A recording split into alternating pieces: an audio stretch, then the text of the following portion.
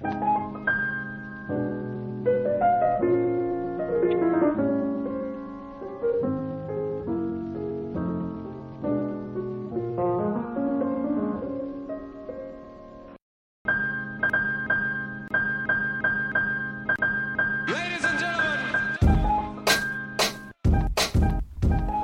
to the H2P Podcast. I'm your host, Chris Carter, and we're talking all things Pitt Panthers here on the DK Sports Radio Network. First of all, if you ain't subscribed, get on it. We on Apple, we on Spotify, we on everywhere podcasts are hosted. Thanks so much for tuning in, and rate us 5 stars with a positive comment. When you do so, you're impacting the entire DK Sports Radio community. That's with DK's Daily Shots, with our Steelers podcast, with our Draft podcast, with our Penguins, Pirates, Pitt, Penn State, everything. So Pitt fans, don't take it out on us because we have a Penn State podcast, please. But anyways, let's get to the point of today's show. We are calling an audible.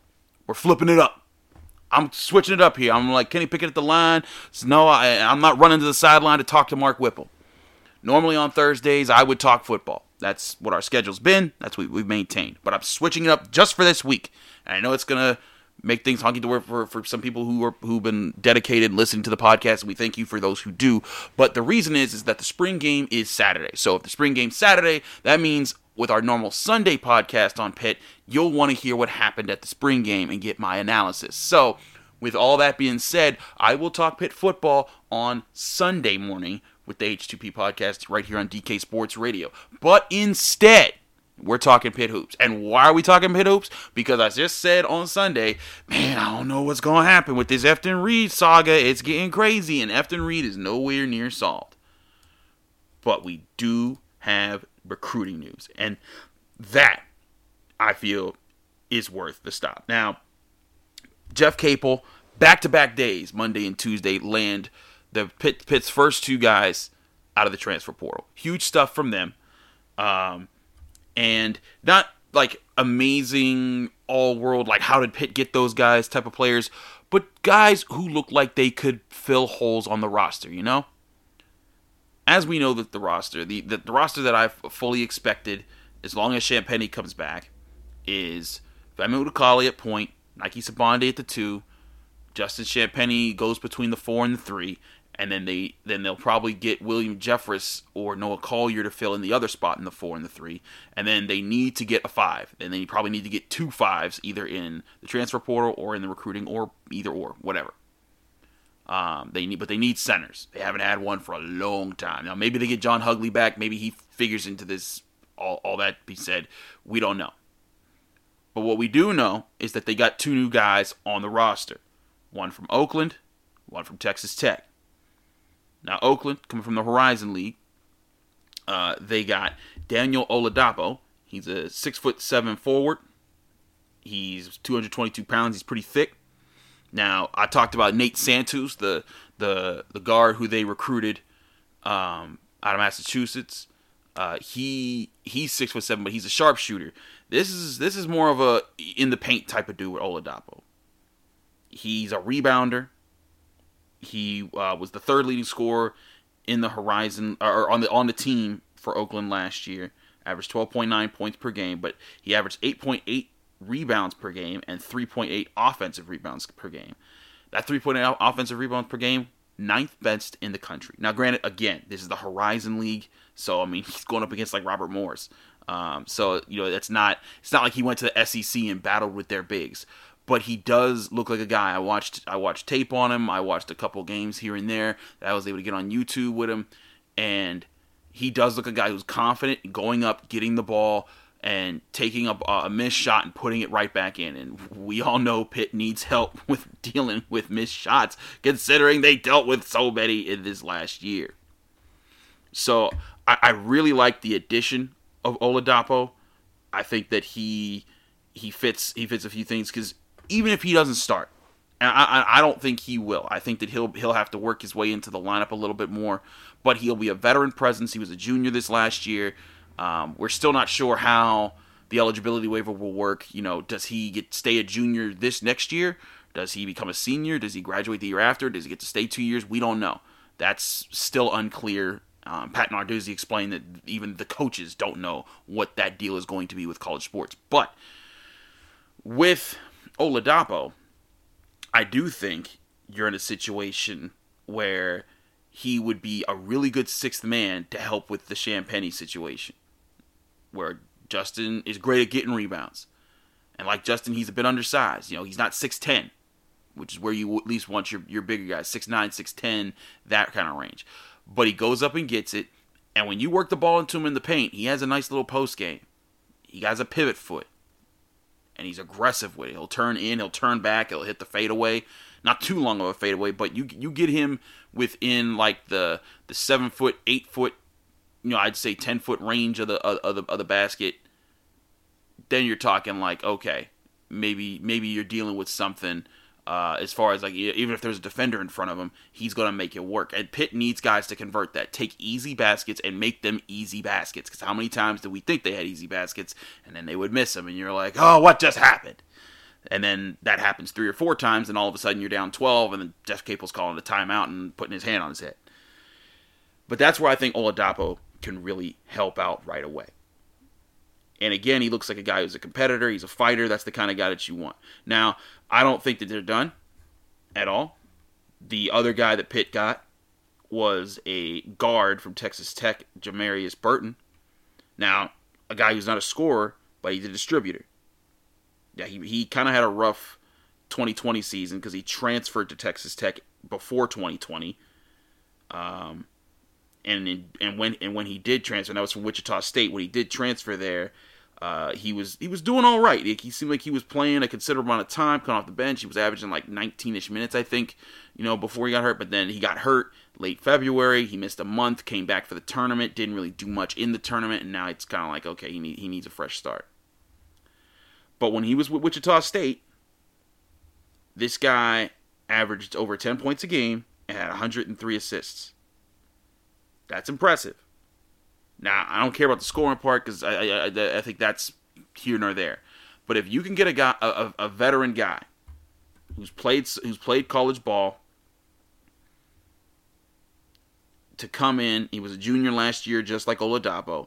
You get a veteran guy to come in and back up Femi Udakale and say, hey, Femi, you got in foul trouble, or Femi, you're having a rough time. Take a break, take a breather, get some water.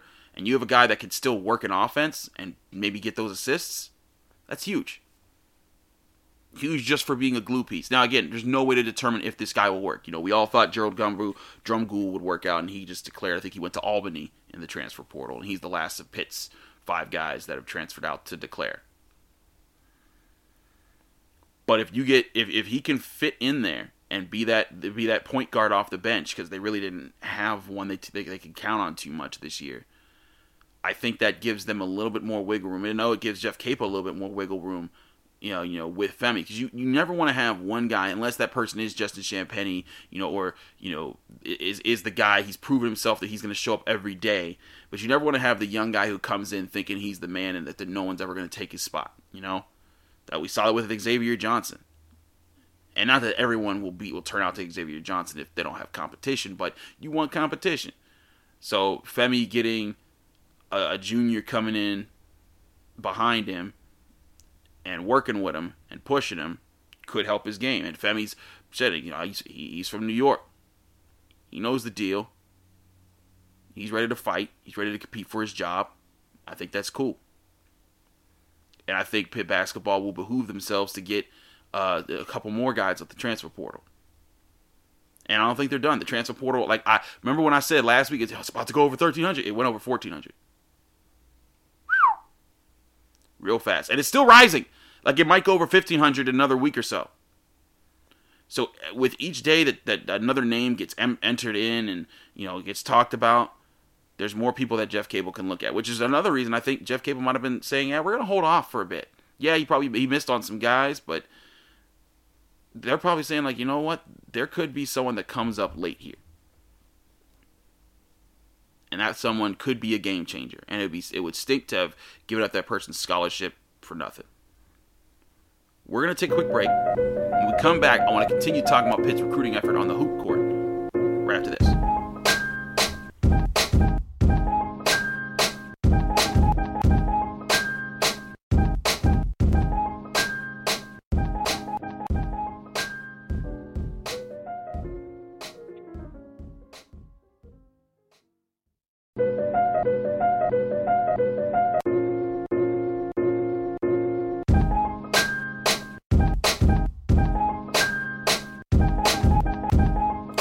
back here on the H2P podcast here on DK Sports Radio. I'm Chris Carter, your host. Like I said, we did an audible today. We're going to the hoop court. We're talking about some basketball for Pitt. Normally we do Thursdays for our football talk, but because the blue and gold spring game is this Saturday, 1 p.m., Heinz Field, free for attendance. They're still working out the ticket thing, so you can check online about that. But I will be there in the press box watching this game happen, and because I'll be writing about it for DKPittsburghSports.com, I'm also going to do a podcast about it for our Sunday H2P podcast. Just makes the most sense. So we're switching it up. If you were waiting for football, sorry, that'll be Sunday. And then we'll get back into our normal schedule next week with a football podcast on Thursday, and then the basketball podcast on Sunday if I'm still alive after the NFL draft, because Dale might have killed me for all the things that I'm going to write and say and do and react to all the crazy things that happen there. But anyways, let's get back to some hoop talk. Now, I know people are still wondering what's going on with Efton Reid. So quick update there. Efton Reid still hasn't announced anything. As of right now, as I'm recording this, his family has not put up any more posts about when he's gonna go. You know, his mom always calls herself Mama Bear, has spoken and stuff like that. They haven't done anything like that. And again, I applaud them for taking their time and whatever it is they're negotiating about, whatever it's like, the academic program or the contacts that this person, that someone's going to have to get him to the NBA, or if it's, I never want to assume the worst and say money, because I know some people out there say those type of things. I get that you're joking, but as a journalist, I'm going to refrain from that right here. Because I know that there's a ton of corruption in the NCAA. But I'm not going to put their corruption on this kid just because he's a top player in the country. Now, is he potentially fielding some offers that might have some money behind it that, okay, yeah, sure, maybe. But I'm not going to say that for sure that that's what he's dealing with or that's what he's weighing right now as far as who can give him the biggest payday. I'm not going to do that to anybody. But what I will do is remind y'all that Pitt still could be in the running here. Pitt, Florida State was the team and all, but Pitt's not. Pitt still has a chance to make a push here, and maybe something happens there as far as a turnaround at the last minute. Because remember, Efton Reid was according to Jamie Shaw and Rivals, Efton Reid, his preferred school was Pitt, right up until the night before he was supposed to announce, and then all of a sudden that flipped to Florida State, and then everyone was in a panic, and then the pick got postponed.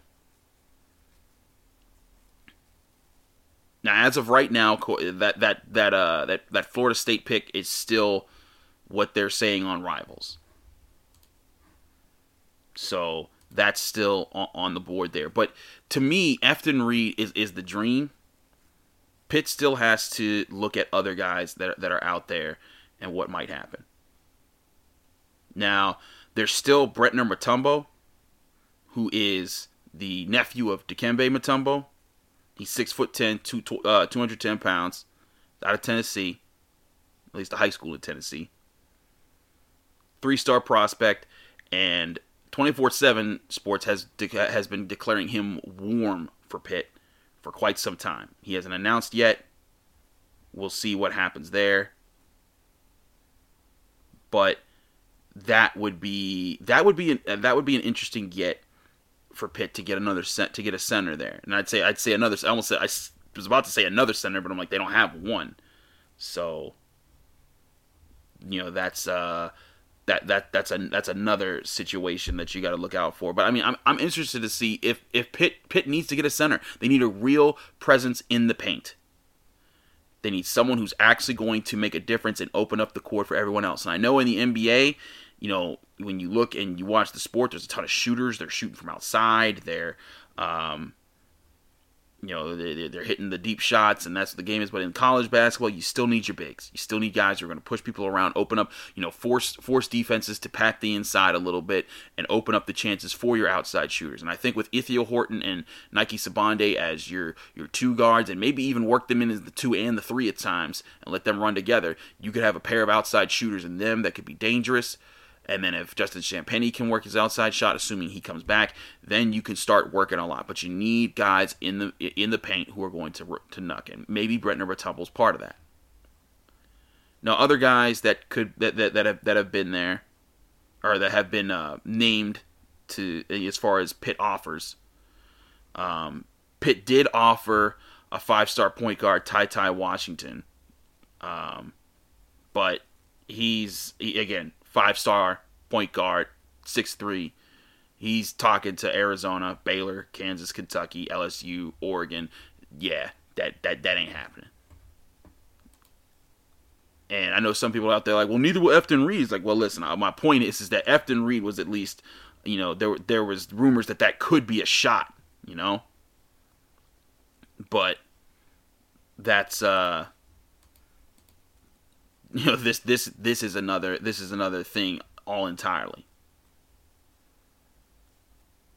And Pitt's put offers out there. There's plenty of guys who they've tried to get who they've just picked other schools.